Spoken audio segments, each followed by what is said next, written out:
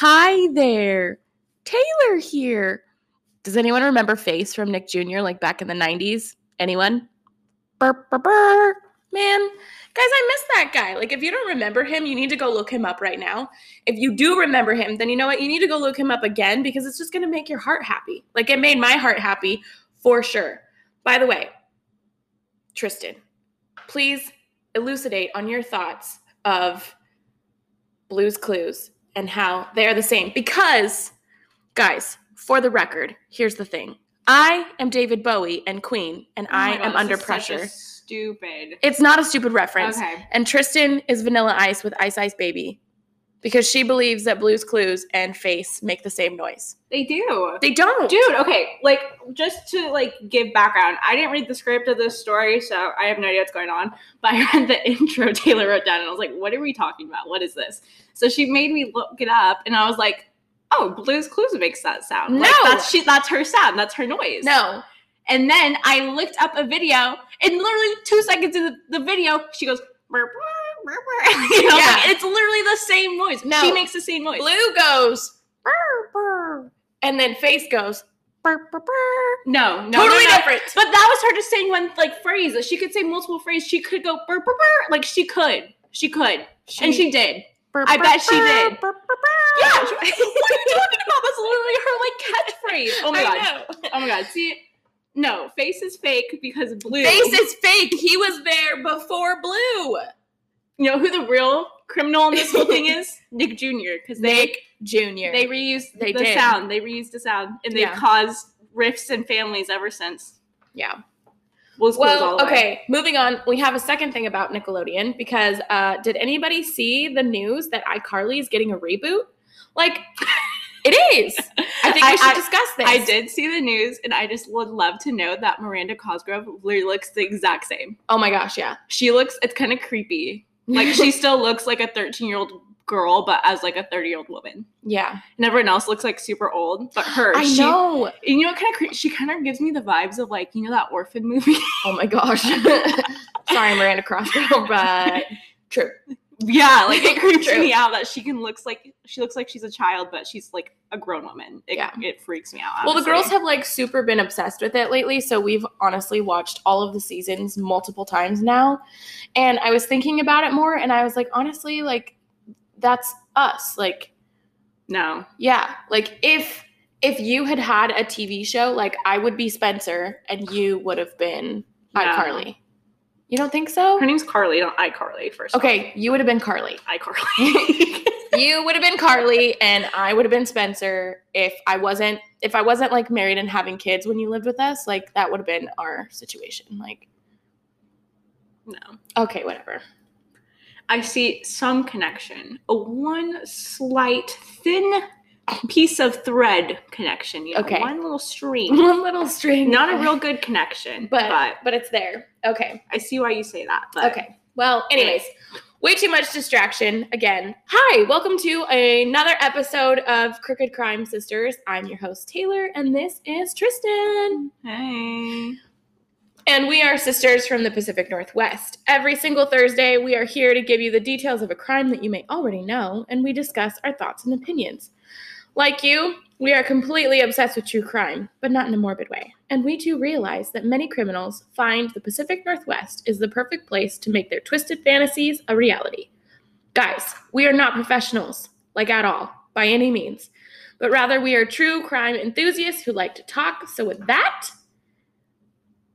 give us our disclaimer. Hello, viewers, please be advised. Today's case covers kidnapping, sexual assault, murder, and just crazy things. So It's a crime. That's it all I is know. it is a crooked crime. So just be ready. All right, guys, game on. This week we are bringing you a case that once started as a missing persons case that took years to solve, but thankfully there was resolution in the end. And you know what? I feel like it's always like a bummer. Like, yeah, it got resolved, but for the family, like, this isn't a happy ending. But at least, like, they were able to, like, find closure. But the amount of time it took to get that closure just sucks. I honestly, like, I've never been in a situation like this. Like, I've never had a personal, close person go through something like this, get murdered or whatever. Yeah. But I can see both sides of it. I could see both sides of like not wanting to know what happened, wanting to know like, you know, it's a mystery. I don't want to know the truth. I'm going to paint a picture in my head of this is what happens and that's it. Mm-hmm. And then I do understand the other side, like wanting closure and wanting to know like this is what happened. And like needing it. See, like I feel like I'm the type of person to be like, I don't want to know. It's a mystery in my head that will just live in the back of my head forever. Because knowing I feel like would like kill me even more. Yeah. So I see two sides. Like, no matter what, it's not a happy ending, though. Yeah, it really isn't. So I will admit that while doing this research, like I had a lot of things I didn't like. So first of all, we originally had this case like based on the victim because in doing research for cases, like guys, we have like a huge list of cases. So I was like, ooh, this one sounds interesting. I want to go research this. But as I got into the case, I realized this was for sure, like she had something to do with this, but this was way more about the criminal and his history than anyone else. And also, I was like super annoyed because I wanted to cover this case, but at the same time, I was like, ugh, this is just like a really cut and dry one. So like we wouldn't have enough content. At least that's what I thought. I didn't think we were going to have enough content to cover an entire episode. And now that I've done all the research, like it's a long one. So. I was supposed to say the little like pieces I know about it. Yeah. And it's 12 pages I was long. going to say, I was super wrong. So yeah. Also, I want to state that I was kind of confused because when I was doing the research for the case, I noticed that almost every single article talked about how this was the most covered story in Oregon ever. Like, I don't know if that is up to date, but I think it is.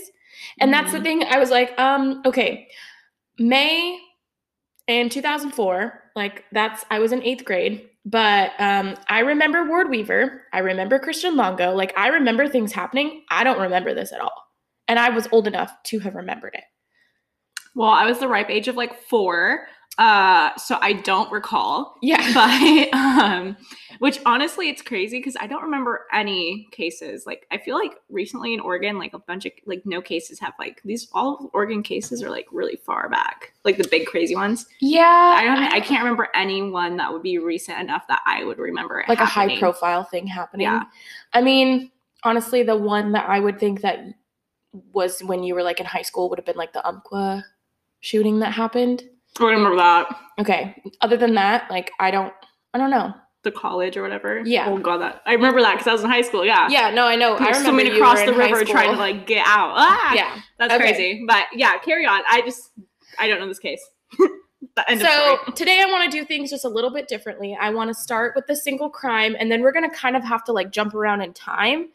But before we even get to the crime line, I am going to share with you some of the things that happened in 2004 because, guys, it's just fun, first of all, to just remember things that were going on. But anyways, okay. So I think it's weird when I look up things because this was kind of funny. The most notable thing that happened in 2004 was like NASA was doing a bunch of stuff. And apparently we were all super, super concerned about what's happening on Mars. Which, I don't know, I am a nerd for sure, but I'm not like a space nerd. So the things that I was reading, I was like, I don't know what that is. I don't know what that is. Wait, I don't know what that is. What do you mean? Like, is it like alien stuff on Mars? Because No. I'm into that. No. It was like, they sent this out to Mars. They sent that out to Mars. They're going to put this out on Mars. And I was like, I don't know any of these names. I don't know what they're doing. It wasn't the rover? I think it was the rover. But I don't know. The rover? I don't. He's still out there. He's chilling. So pop culture wise, did he come back? I like more of pop culture stuff. I know you like pop culture. So we lost Mr. Reagan. That's pop culture. Ronald Reagan? Yeah, he was a TV star before he was president. He was a president. But anyways, Lance Armstrong won the Tour de France for the 6th time. Is this pre-testicle removal in Scandal? Yes, it definitely was. I never really thought, like, for some reason, I should always assume Lance Armstrong's, like, testicle fell off or something. I didn't realize, like, I guess they had to remove it. Yeah, like, it's not funny, like, that he got sick, but then it's, like, because he had that whole thing, like, it unleashed. Because it was, like, steroids, right? Yeah, it unleashed a scandal. So I always just assume, like, the steroids just, like, it dies and withers off or something. But that's, like, the one memory I have of, like, Aunt Tina and Uncle Justin. Yeah, they watching watched the it. Tour de France with them all the Yeah, time. I Like, remember they were obsessed with it. Watched it. Yeah, I remember watching it even, like, when I was a kid. Yeah. So also, we reelected Bush as president, and Ken Jennings finally lost his incredible winning streak on Jeopardy, which y'all, I watch Jeopardy every day. I record it. Dude, we are actual Jeopardy stans. Yes. Tanner calls me a 60-year-old lady because I watch Jeopardy and I love Antique Roadshow. Those are my two favorites. Good times. So. Sadly, Ray Charles passed away. We lost Marlon Brando, Julia Child. So basically, like, some celebrities died, but nothing like super crazy happened. And it was kind of boring in the US, if you ask me. What about Scott Peterson? That's the year he was convicted. Okay, that was a big thing going on. Do you think he did it? I do. I totally think he did. I do. I think that we're gonna have to.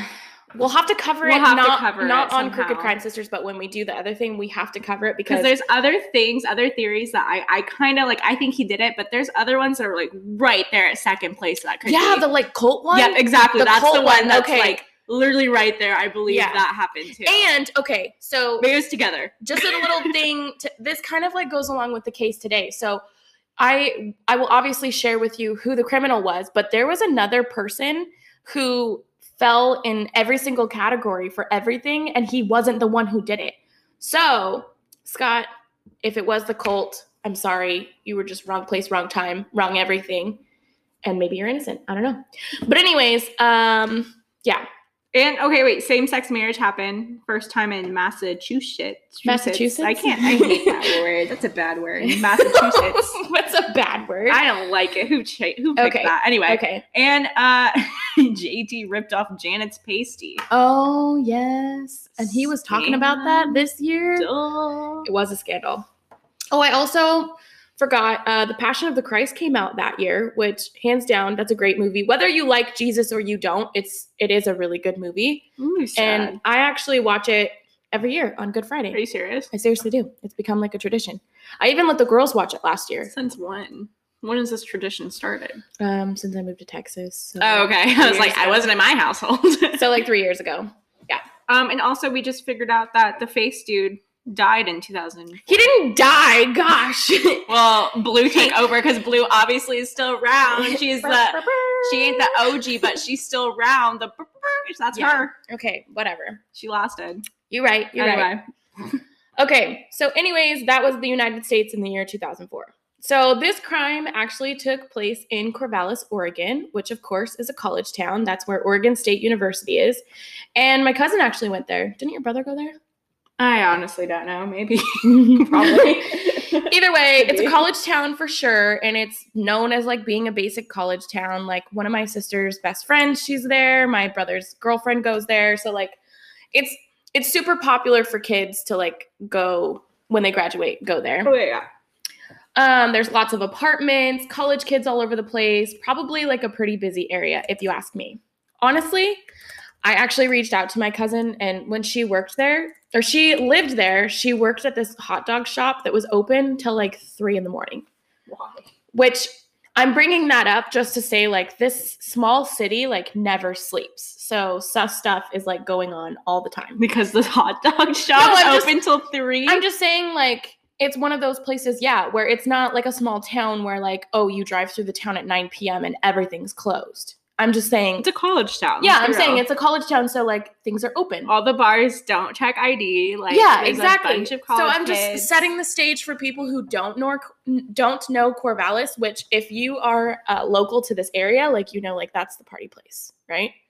Yeah, or Eugene went to. Yeah, which. I didn't have friends in high school, but a lot of, like, the people I went to high school with did go party there. In Corvallis, yeah. Yeah.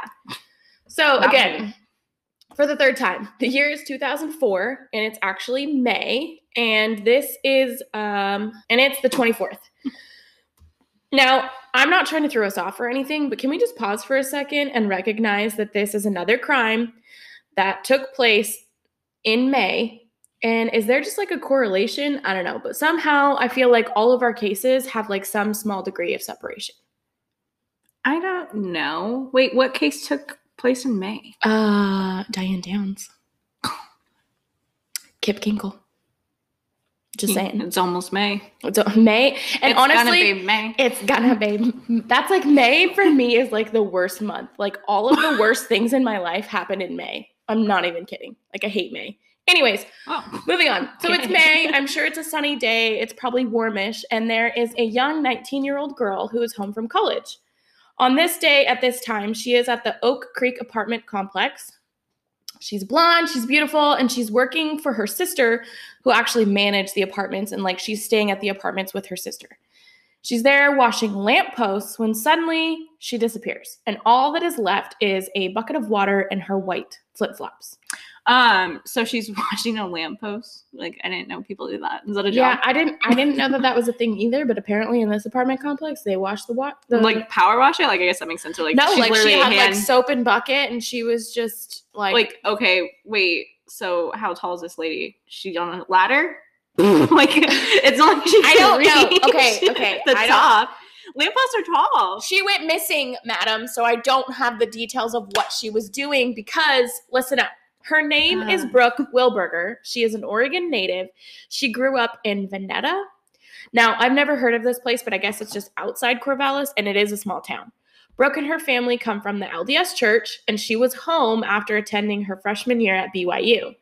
Now, for those of you who don't know, that's Brigham Young University in Utah, and it's primarily like an LDS school that's like super well known.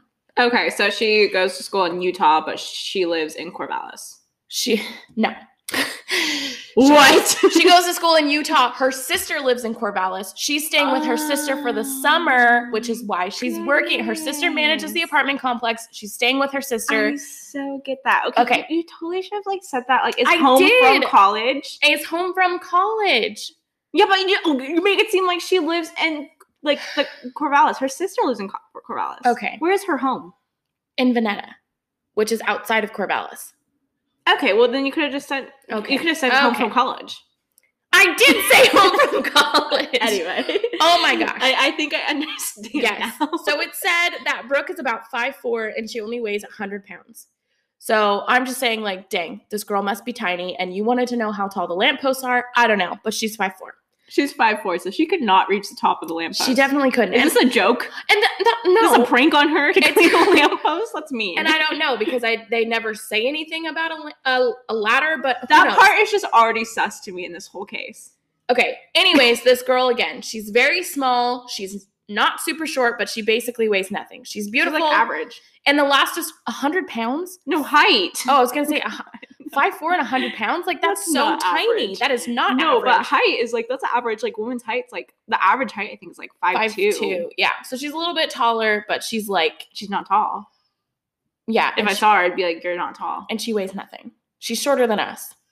Anyways, again, this girl is very, very small. She's not super short, but she basically weighs nothing. So this is the last description of what she was wearing given by police in this statement. And Tristan, why don't you read it for us?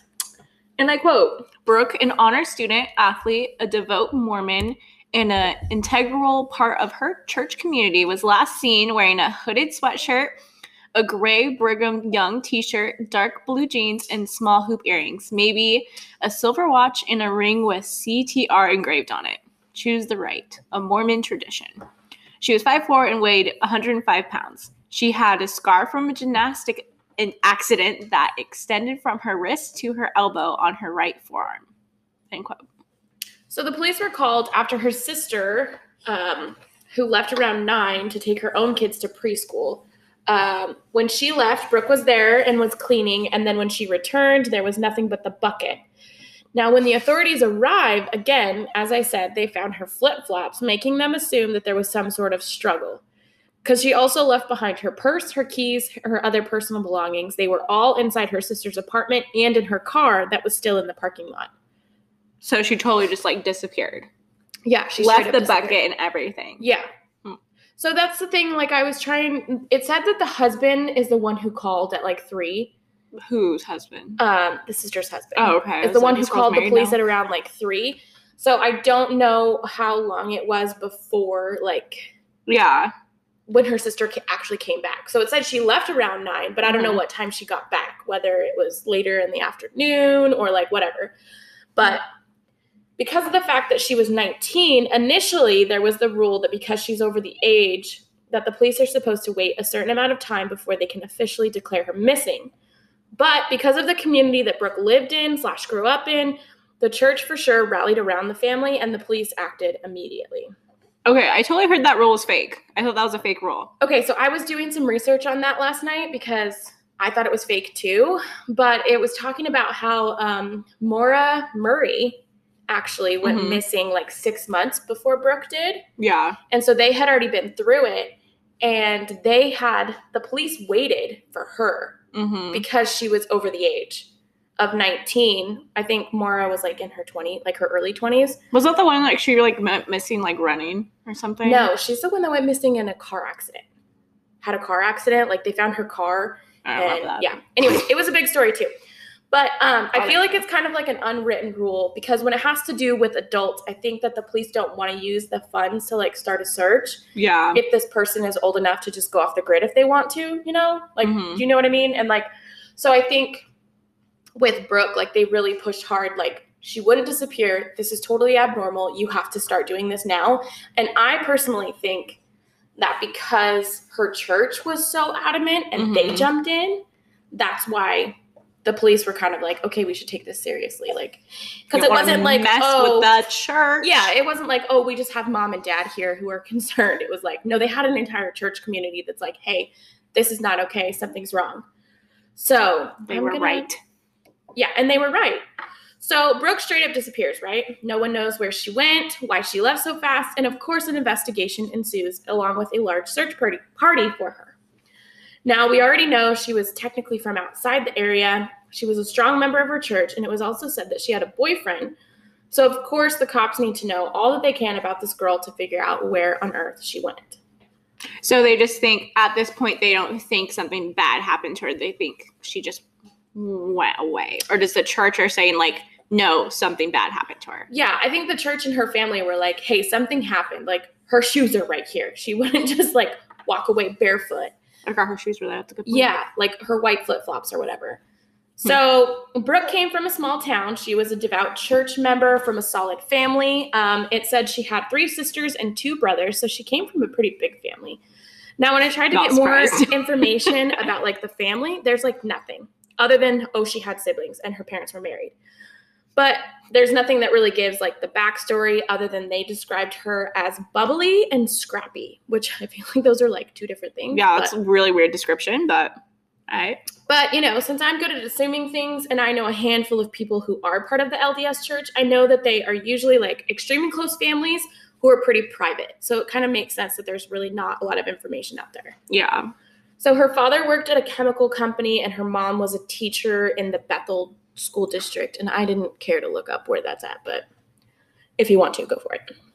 It really doesn't do anything to the case. Yeah. So roundabout way to say there's nothing suspicious about her family. No reason to even look at them as suspects. Like I said, like none of them were around when it happened. And it was also noted that Brooke did have a boyfriend and they were planning on like getting married when he got back, but he was actually out of the country on a mission. So that like ruled him out. Like he was in Venezuela. That's like honestly so crazy to think that like your significant other just like goes missing. That's crazy. It was sad. I did read something because they interviewed him and he said that like his parents called him and just started crying. So then he started crying because he didn't know what happened. Oh. Yeah. And then like, oh, hey, Brooke is gone. Like couldn't say like what happened, just that she's gone. I know that's like the worst news to give out too, because it's like the person receiving the news is like, what's the details? Like, okay, where'd she go? When did it happen? And they have like nothing. Like, oh, that's awful. So by the following day that she went missing, they had a press conference in which they say that they're pretty sure the young woman was abducted. By the following day, so like 2 days after, the case had already achieved like national media. Okay, so that's like seems really fast. Yeah, that's what I'm saying. So especially like within a day or two. For quote unquote small town Corvallis, you know. Yeah. So for the media to get a hold of the case, like there was a website, they had a 1-800 number for tips, they distributed thousands of flyers with the family and the boyfriend. They distributed thousands of flyers. So with the family and the boyfriend cleared, it was time to get on it and look into locals to see if they had any criminals in the area that would like fit the profile / were suspicious. Okay, so like, did no one see this happen? There's no witnesses or anything? Yes. There was actually one man. His name was Brian, and he called the police saying, okay, I saw this green van driving erratically, but before he could explain anything further, the call was actually disconnected and he never called back. So it was a tiny bit of information, but it was possible that it was something. Okay, so this is like 2004. There's no like redialing. They can't track the number if the police can't like call back. I mean, I feel like they could have. I don't know. I don't know. But that really sucks that the call just dropped. And Brian, wherever you're at, why didn't you call back? Yeah, right? And so I'm assuming did the police just think it was like a fake tip? I mean, possibly. They really could have. Possibly because people totally do that. They totally call the police and just like, say random things like, oh, I saw this guy. He was he rode a bike and he was holding an ice cream cone and yeah. And then they just hang up like, and he looks suspicious. He stole it. Like something crazy like that. You know what I mean? So like, oh, that's so annoying. So in the end, not to like go in the end, but like, was that an actual like valid tip? So that's the thing. It was a valid tip, but the police didn't really take it seriously. So like they heard it, kind of put it on the back lap. Oh, green van.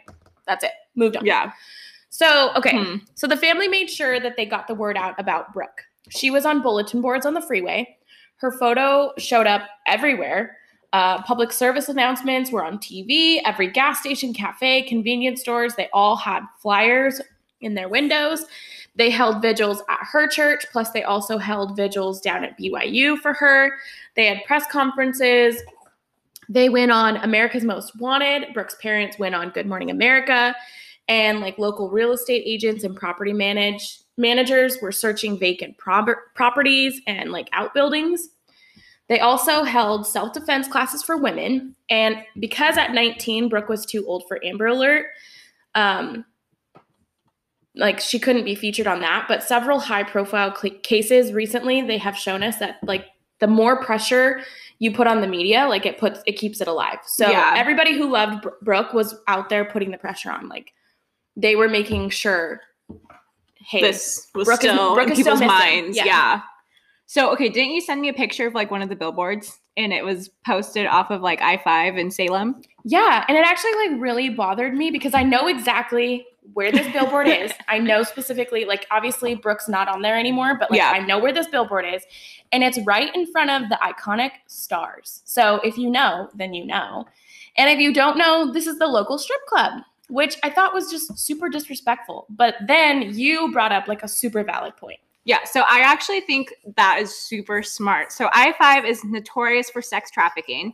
And it's a strip club. So for normal people like you, they'd have the same reaction, like, oh my God, why did they put this missing girl right next to a strip club? Like, that's so awful.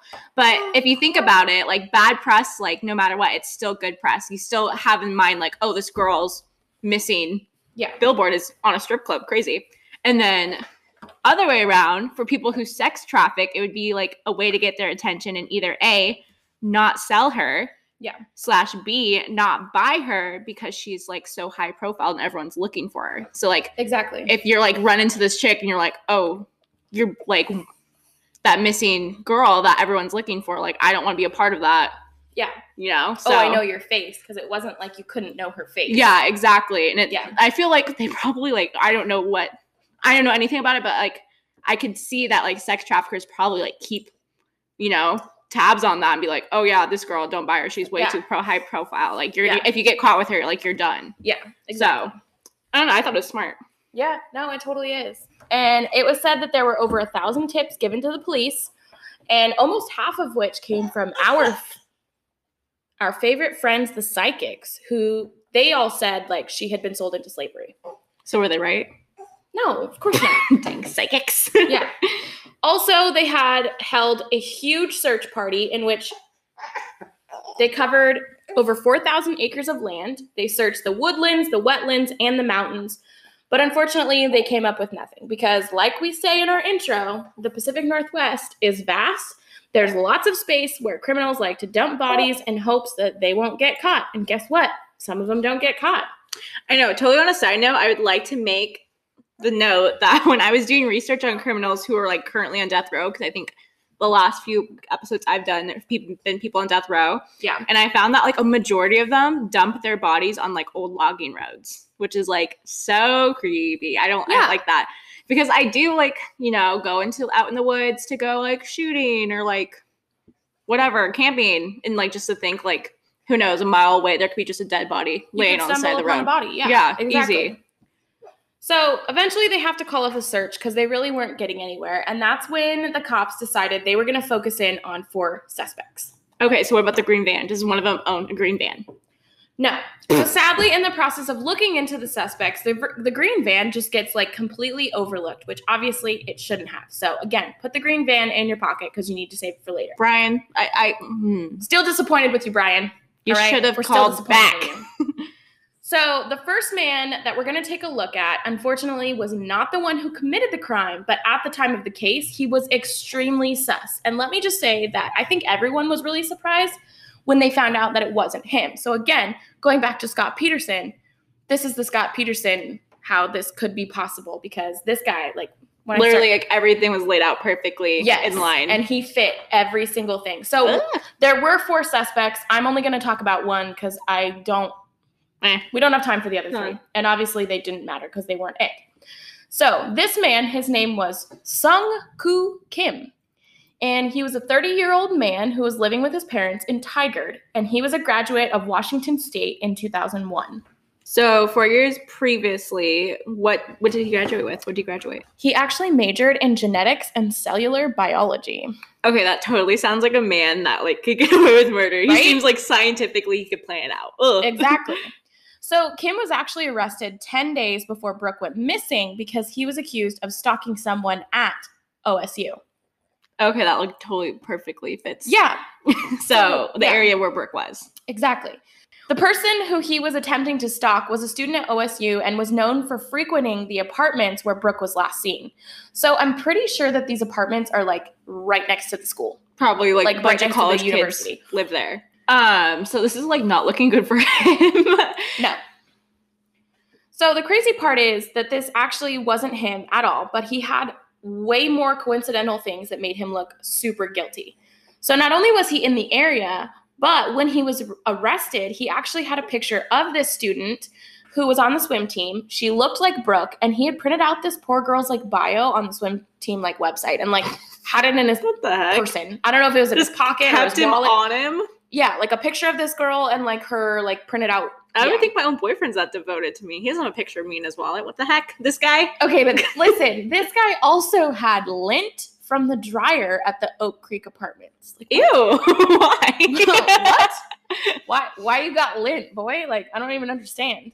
It must have been a lot to be like noted because like sometimes when you wash your pants there's a little bit of lint in your pocket. How did they know? Like a big thing of lint. How did they know that it came from there? Was it like labeled Oak Creek Apartments lint? Like I don't understand. He probably did put it in a baggie. Snips it. I don't know. So I don't know, stalker purposes, whatever. I'm not a stalker. I don't understand it. So of course this does not look good for this dude, and the police get a warrant that they need to search his home. And he like lives with his parents. Yes. Ooh. Oh yeah. So in his room, here's a quote of what they found. Quote, they also found 3,400 pairs of women's panties collected from several different colleges in the state, 40,000 photos of violent pornographic pictures of women being tortured and raped, 4,000 pornographic videos, and according to Jeff Lewowski, the deputy for Washington County District Attorney, while some of the porn images were of children, the vast majority were of women being raped, tortured, and dismembered or killed. He also had a file named OSU.doc, which he planned to rape and torture and strangle a girl. Also, let's just point out that homie was on bail when Brooke disappeared. Okay, wait. Yeah. We need to like go through that a little bit. First off, he had this all in his parents' house? In his mommy and daddy's house. Like, settle down, and they boy. had no idea? I don't know.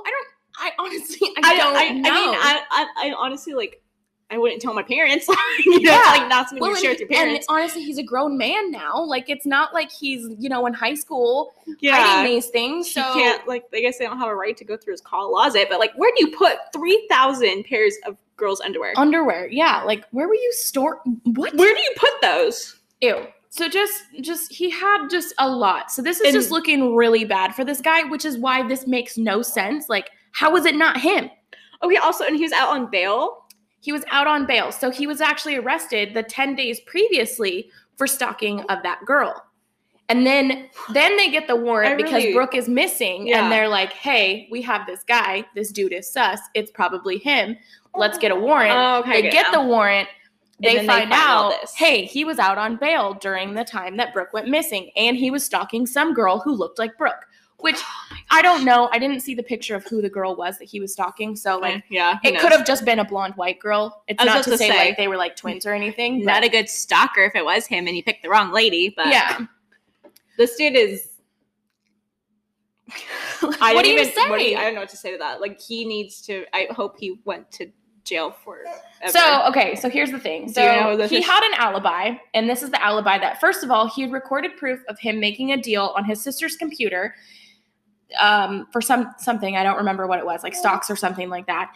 Then there was also video surveillance of him with his dad at 12:30 at Circuit City in Tigard.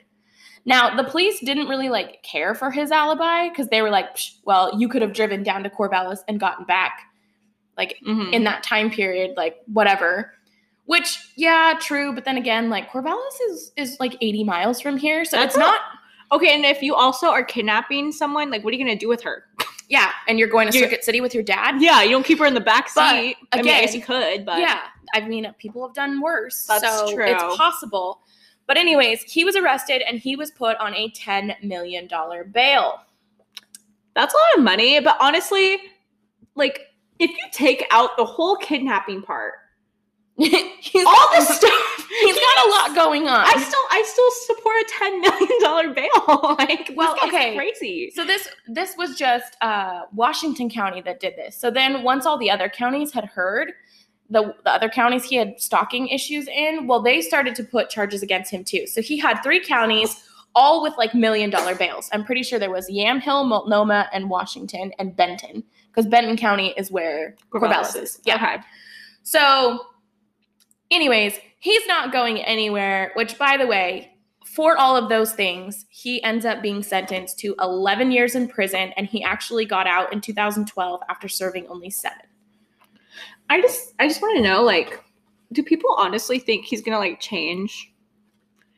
He has detailed plans of how he is going to rape, torture, and strangle a girl. Do you think, like, he's just going to throw those... Reform? Yeah, I'm going to throw those. Those were old. That was old me. I mean, honestly, I deleted that file on my computer. Like, what? Well, he's been out since 2012, so I don't know. Like, that's crazy to me. Yeah. That's insane. He's been out for almost 10 years now, so I don't know. So weird. Anyway, carry on. So, as I said before, Kim wasn't the one who actually committed the crime. So, sadly, this case, like, kind of goes stale. Like, I won't say cold because, again, the family never gave up hope. However, a long time passes before they really get anywhere further with the case. Just quick question. So, how did they make sure it wasn't him? Did they do, like, DNA testing or something? Well, they still don't have, like, how'd they figure out it wasn't him? I think that the alibi is what checked him out. Really? I think so. I mean, it was kind of like, yeah, I guess, because it really is like, where's the body? Yeah. If you did do it. That's interesting. Yeah. So, okay, so what happened with the other 3 suspects? Honestly, I don't know. I don't even remember seeing anything about who the other suspects were, what their names were. I mean, I kind of got distracted by the whole Sung-Koo Kim story that I really didn't look any further into it. Now, in order to finish the story, there at some point was a break in the case. Okay, well, that's good. Yeah. Carry on. I mean, it was good, but, like, unfortunately not the type of break that would bring about, like, current resolution. Like, there was a break in the case, something happened, but it takes so much time for it to come to fruition. Yeah. So anyways, November 30th, 2004, same year, different state, another crime takes place. Once again, it involves a young blonde woman. However, this girl lives in New Mexico. Interesting. Okay. So we're still in the same year. It's 6 months later. Now this girl, like I said, is blonde, but she's also a foreign exchange student. So she was kidnapped and she was asked to perform oral acts. She was tied up with shoestrings, shoving her own panties into her mouth. And she was attacked by a man who drove a red 2-door vehicle. And he's just kind of like driving around erratically. And at one point, he ends up getting out of the car. This girl miraculously escapes, makes a run for it to like the nearest restaurant. So like closest building she can find, she runs into it. Now this mom and her girls, they're in a car when they see this girl who's clearly distraught, and I'm pretty sure she was like half naked, like run into this building and then quickly return outside. What? Okay. So she's kidnapped by a guy, half naked. He pulls over and gets out of the car for some reason, and that's when she escapes, and she's running across the street into a neighborhood, and then these girls, the mom and a few girls, see her run across the street, so they pull over into the restaurant, like, or wherever it was. I don't know. Yeah, I don't think they pulled over, but apparently everyone inside rejected this poor girl, like refused to help her. So the 17-year-old daughter of the mom, so it's like the mom and the daughter, the 17-year-old, and then like a couple kids in the back, like it's like, Mom, you need to turn around. We need to go help this girl. Yeah. So they pull over. I don't know where they pull over, but they pull over. The girl gets in the car with them, and they immediately like call 911. Okay, everyone in the restaurant, what are you doing? Right? That's what I'm thinking. I was like, what do you mean? Like, she ran into a restaurant half naked, like obviously like, distraught. And they're just like, this potato soup's really good today. You're like, hi, can you go away? I'm eating my food. Yeah, you're really like ruining this experience for me. Yeah, so I don't know. Oh my gosh. Thankfully, the girl that was in the car, I mean, she gets in the car with the people. She speaks English, but it's obviously like broken English. So I don't know if that played a part into why nobody like wanted to help her. It doesn't make sense. I'm not validating that. I'm just saying. That's weird. So they're in the car. They stay on the phone with the police. And it's in this time that they're waiting for the cops to arrive that the red car is like circling the area because he is looking for her. That was so scary. Which must have been, first of all, terrifying for the victim. But then terrifying, like, okay, as a mom, like, oh, I'm helping this girl, but I have my own kids in the car. Yeah, like, exactly. That is awful. So anyways, cops show up. She explains like what happened and like takes the cops to the area of where it took place, like where the kidnapping went down, and says like locals in that area were like, oh yeah, this is where Joe hangs out. And so they're like, Joe, like whatever. He just hangs out and picks up ladies. Everyone knows I don't know.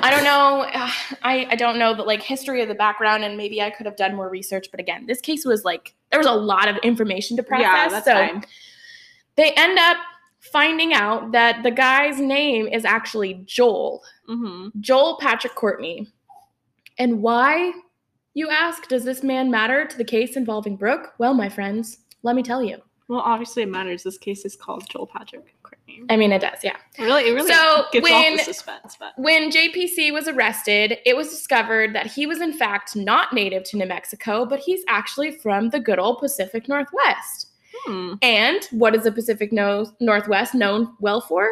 Well, of course, lots of things. There's good things, but there's bad things, like, you know, being a cesspool breeding ground for sinister crimes.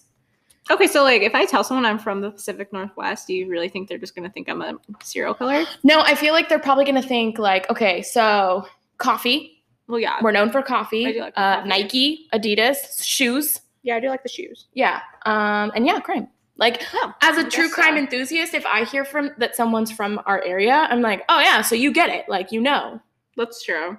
But, you know, if it's just a normal person, I'm like, oh yeah, the coffee. Like, oh, Nike. Oh, Portland. Yeah, like one of those things. Anyways, so Mr. Courtney, who, like another friend of ours, has 3 first names. Joel Patrick Courtney. Weird. Oh, I hate that. that bothers me. So he was born in Portland, Oregon, June 2nd of 1966. Now, I am freakishly uncomfortable with the things that this kid, like that this guy did as a child.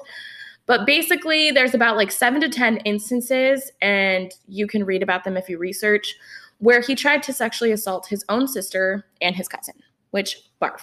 Barf. That's, no. He was also known for using illicit drugs by the age of 11, which, yikes. That does sound like Portland to me, but carry on. And as if hurting his own sister wasn't enough, by the time of age 19, he was actually arrested and convicted of his first crime. Wow. I wonder, like, does it have to do anything with sexual assault? You bet. And I quote, "At 19, Courtney was convicted of first-degree sex abuse and first-degree attempted rape. Basically, a female friend was driving him home from a party, and he had been drinking, using a lot of drugs, started groping her. Then he punched her in the face, and when she stopped the vehicle and was like, he tried to like force her out of the car and out of her clothes. And somehow this woman was able to convince him that she just wanted to go back to the party, and then she took him home."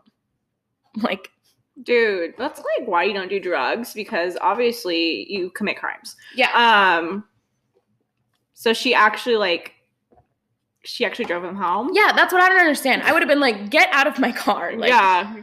I'm not taking you anywhere. I would have, or if I was driving, I would have just drove my happy butt to like the police station. Like, let's go. Oh yeah, we're going home. Yep, let's go. You want to come at me like that? But anyways, so That's it's weird. 1991. He ends up serving time, and he was meant to only serve like a few months for his sentence for this, which he does.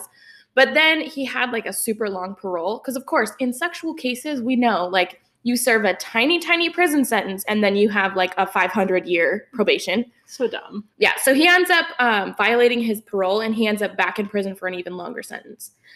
Eventually, he's released, and he actually ends up meeting his future wife. Him and his wife have 3 kids together, and they stay in Portland until they make the move to like Albuquerque, like the metro area of Albuquerque. Mm-hmm. So fast forward to April of 2004, they move in with his brother-in-law back home in Portland. So for the record, they're from Portland. They moved to Albuquerque, but in April 2004, they moved back to Portland. And his brother-in-law ends up getting him a job in which he gets a work vehicle.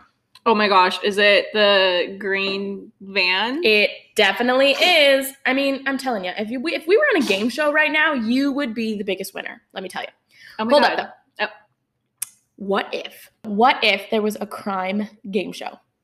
I would really suck. What? I'd be so bad. Oh my gosh, like with just like details about different crimes. Like I'm not saying like I know that there will never be, because then it's like glorifying like the things That's that have true. done. But oh my gosh, I feel like I would be so good at it. I would know. Oh my God, I would be so bad at it. Ugh. I'd be like, what year? I'd be like, I don't know. The crime happened. In what year was Scott Peterson convicted? Okay, I just found that out. 2004. 2004. You won $1,000. Anyways. But then So- it's all kind of like judgment. Was he truly? Anyway. Anyways, yeah. So he was back home in Portland, cruising the streets in a 1997 green Dodge Caravan. You can make mention how I have the same van. Mine's just a different color. Or Are you actually of the same van? Yeah. Ew. Yeah. That's sick. I would change my van instantly. You want to put a decal on that? I do. Murder machine. Are you going to say something, or are we just going to skip over it? Okay. I don't care, but now the new is the murder machine. The murder machine. That's creepy. Okay, so finally a cop in New Mexico decides, oh, wait, sorry. Now at this point, no one knows why or how JPC is connected to Brooke, but the pieces of the puzzle are just kind of like waiting to be put together.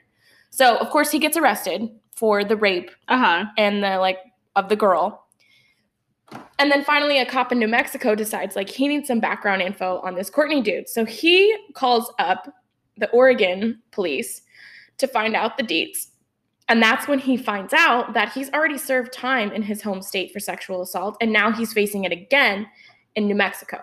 So for clarity, he's originally from Portland. He was in Portland working at the time of the disappearance of Brooke. However, it's later learned that his family left and went back to New Mexico, and then like 2 weeks after that, he went back to New Mexico. So it makes him a huge... Get the signs. Yeah, no, it makes him like a huge suspect in the area of the time of the crime, as well as being able to commit this other crime. Okay, so I'm actually so impressed with the police work right now, because I just feel like most cases, they'd just be like, he lived in Portland. Cool. He had a sexual assault. Oh, yeah. But now he's in New Mexico. Let's book him, and that's it. You know, I mean, usually they just like, okay, cool, whatever. Go to jail. Okay. First of all, I want to say that I also think it's interesting that these guys are even talking, because from cases that we've covered before and what we kind of just know, police obviously, they don't like to work with each other. which I understand why. A lot of the times it's because they don't want to release details of something that they're trying to cover, and like I get it, but a lot of times they don't play nice and they don't talk to each other. But in this case, there was actually more information as to why they figured it out. So when they called to get information about this guy, they found out that he actually missed a court appearance in Newport, Oregon for a DUI. And this missed court appearance was on May 24th, 2004. Interesting. Wait, so where did he live in in Oregon? He lived in Portland, and apparently he made a call to the court and said, "Hey, I'm in Corvallis. I'm not gonna make it today." Which, idiot. He should have said he was like on the other side of the country. I mean, I have no idea why, but he literally was like, "Hey, I'm in Corvallis. I'm not gonna make it to my court appearance. I'm working in Corvallis. Hey, I'm in Corvallis on May 24th in 2004, and I'm with this girl Brooke, and I'm actually kidnapping her right now. So I'm not gonna make it. But if you find out in a few years I was here, yeah, I'm the one that did it. Yeah. So he totally incriminated himself. But of course, they aren't able to piece all of this together right away. It kind of takes some time. So, as we know, Brooke went missing May 24th, 2004. I'm surprised, too, because didn't this case go cold? I'm surprised they didn't just Brooke's missing, close the book in. No. Or was it still actively open? It was active. They just stopped the, search. The investigation never ended, but they stopped the, search parties and those kind of things. So I'm really surprised that, I honestly am so surprised they connected these two. Right? Because I could even see them he was in Corvallis. Huh, cool. But not you know what I mean? I feel like if it had to be Brooke's case is right here, this guy's case is right here, they must have I'm so surprised. I'm honestly surprised too, but I think it was one of those things they call to get information, they get some information, and then that guy here in Portland is hey, you should probably talk to the Benton County people because they're going to want to know what's going on right now. So that I guess because it was such a high profile case, they were all talking and they were maybe there's a connection here. So whoever thought of the connection, props to you. Because it was one guy in the back of his head that was there's a girl that went missing in Corvallis. He was in Corvallis. He kidnaps girls. Interesting. Yeah, exactly. There had to be just one person in the back of the room that was hey, police chief, is there a connection here? Yeah. So props to him because, I'm honestly surprised after, when is this? This was This was in 2004. But this is later on. This is Okay, so we know Brooke goes missing in 2004. The girl is assaulted in November of 2004. I know that he was arrested immediately. Within 2004, he was arrested. However, I don't know how long. This is what doesn't make sense to me. I don't know how long it took for them to get to the sentencing because he had all of his issues in New Mexico before they even touched the Oregon stuff. So it wasn't until 2007, 14 months later, that they even charge him with the disappearance of Brooke. So the frustrating part is that they knew the van was key that they needed. However, police and officials wouldn't give any information about what was found in the van other than, hey, it contained evidence. That's all they said. So the whole thing kind of seems like a mess to me. I don't understand why it had to take so long for them to make connection, but that seems like a really, really long time. 2004 to 2007, that's a long time. Okay, now I understand more that's going on. So they made the connection. They knew, I didn't realize he committed the crime, around the same time. Yeah. I thought he committed the crime, 5 years later, and that's how they connected the November, it happened in May and November, so he immediately gets arrested for what happens in November. They're able to catch him quick. 6 months later. Yeah. But they don't make the connection to Brooke until later on. So he's already arrested, and he's already, in the process of sentencing for what he did, because this again will be his second offense, so he's going to serve a longer time. So he's in New Mexico, and do the police instantly call Portland and say, hey, we have this guy that committed a crime, what's the background? Yes. And then did someone in Portland jot down his background thing and they're oh, look into this, and then 5 years later they realized the connection? So that's why I don't understand. Why didn't they instantly? I don't know. We don't know why. We don't know what happened in between. We just know they called Oregon to do a background check on him. Mm-hmm. When they called to do the background check, they find out, he's already had served a sentence for sexual assault and rape. So this is a second strike two for him.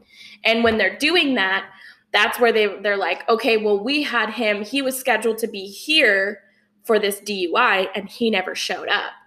And so that's where because Brooke was such a high profile case, they have all these cops who are looking at this time period, and this guy just happens to miss his court appearance and says, hey, I'm in Corvallis.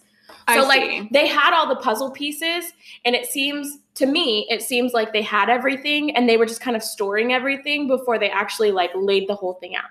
So that's where I think it's frustrating. Maybe they just took so much time. They took their time to like really confirm. They must have like went through every other like possibility. You know what I mean? Because I guess they are looking through Kim.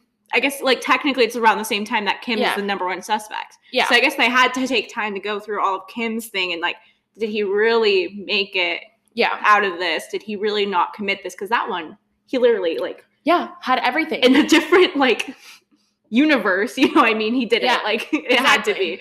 So in a different, you know what I mean?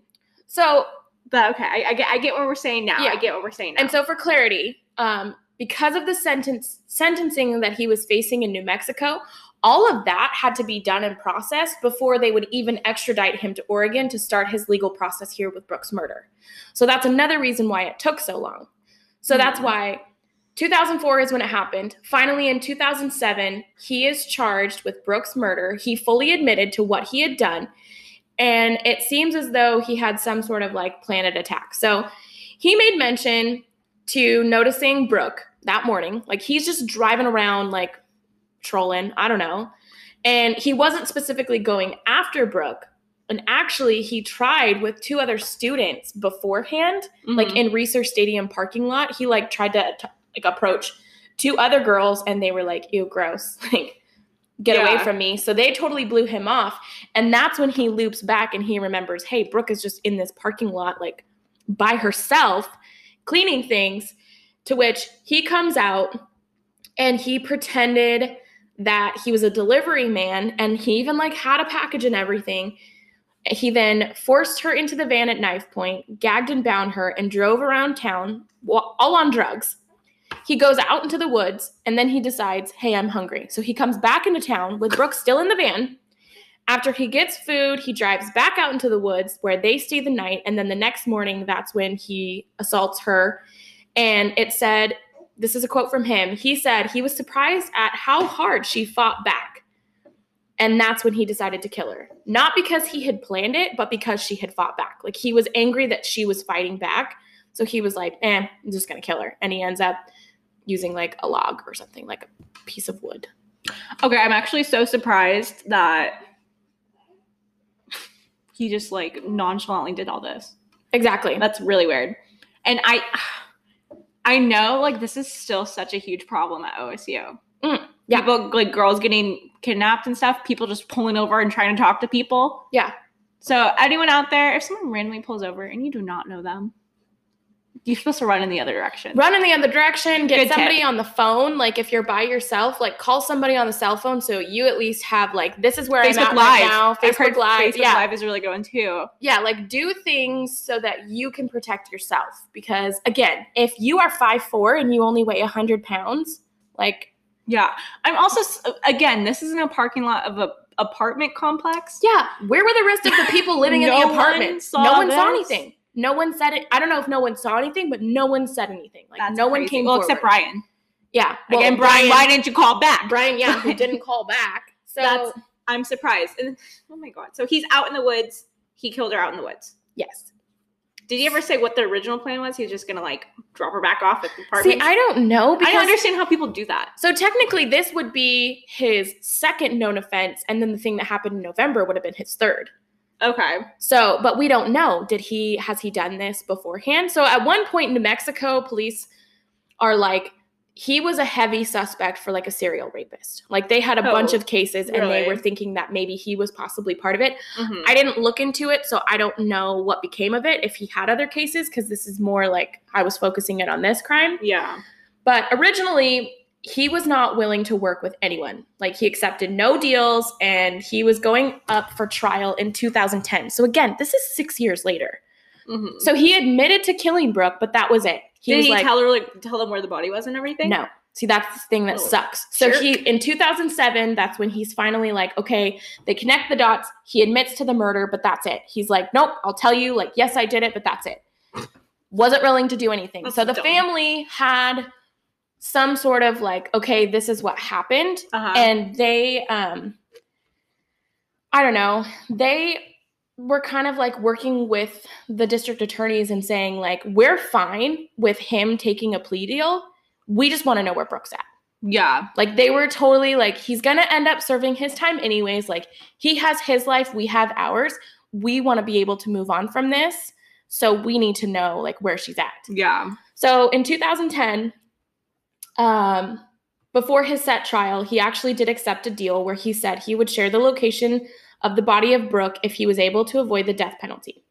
And like I said, Brooke's family was actually openly grateful. Like there's tons of, I think they did like a press conference and they were like, we're really grateful for Mr. Courtney and his decision. Like, you know, it's weird to me because I'm not in that situation. I don't know, but it's weird for me to be like, you're grateful for that? Like, you're really going to go on the record and say like, you're okay with it? And who knows, maybe because of their faith, they were. Like, maybe they were at peace with it. I don't know. Again, I've already stated, like, I don't even know if I'd want closure at that point. I'd be like, yeah, just go die. Leave me alone. I never want to talk about this again. Interestingly, because this was such a high profile case, the legal proceedings were not public at all, which I thought was interesting because usually when you have such a high profile case, like they stream everything. But it was not public at all. And it was also noted that he didn't even speak at his trial whatsoever. Like his people spoke for him. That was it. He was just kind of in there. After his trial, he was then taken back into custody to return to New Mexico to serve the rest of his 18-year sentence in New Mexico, which he's still there right now. And then afterwards, he'll come back to Oregon basically until he dies. So he got life. Yeah, life without the possibility of parole. Okay.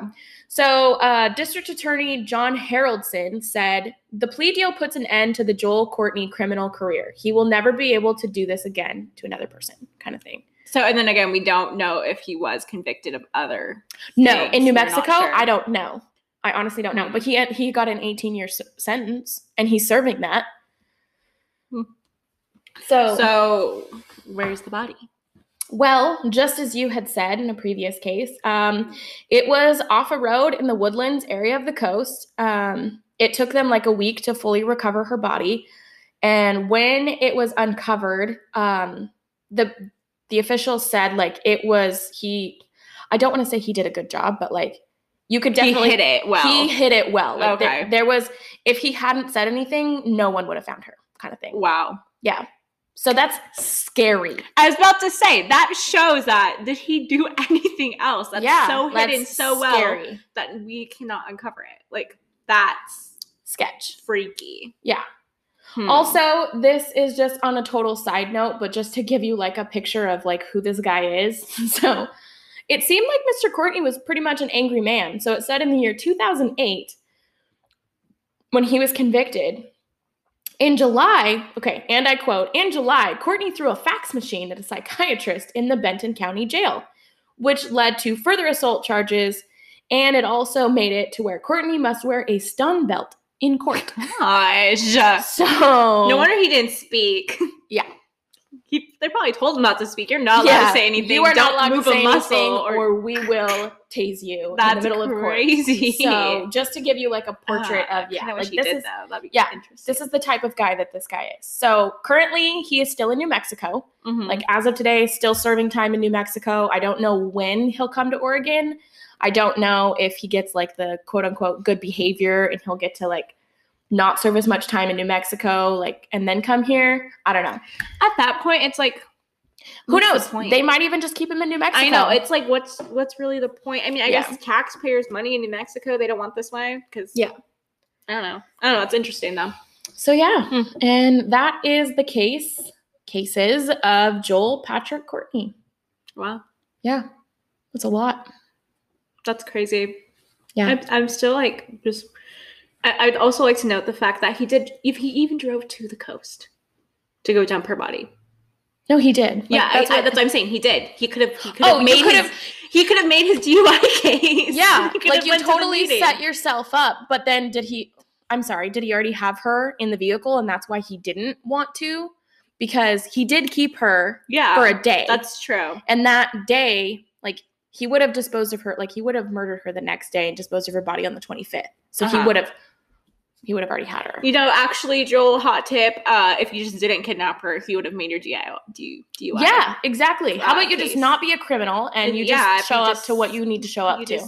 You didn't do it. And then if you didn't kidnap the other girl, you would not been in jail for anything. Which, by the way, this guy has 3 kids and a wife. Dude, that, like, creeps me out. Like, kids. People literally live double lives. No, they do. Insane. Israel Keys.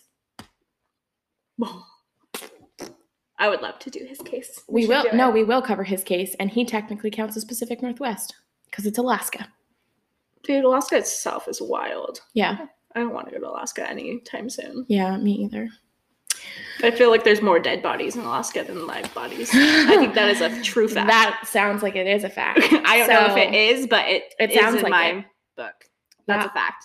But anyway, thanks for listening to this crazy case. Yeah. We love hanging out with you, and there is so much more to come. And also, we do have, like, a lot planned out, but you should suggest cases to us. Oh, yeah. We haven't gotten anybody who said that. Give us a suggestion. Actually, we totally have. What are you talking about? No, okay, we've personally gotten them, but I mean, like, go onto our website. Like, even if you personally know us, just go onto the website, submit it through the website so we can feel special for a second, okay? Thank you. Please. Yeah. But I guess we'll catch you next week. Burr, burr, burr. Blue is... No. Don't disrespect Blue like that. That was face, all right? I have nothing to say.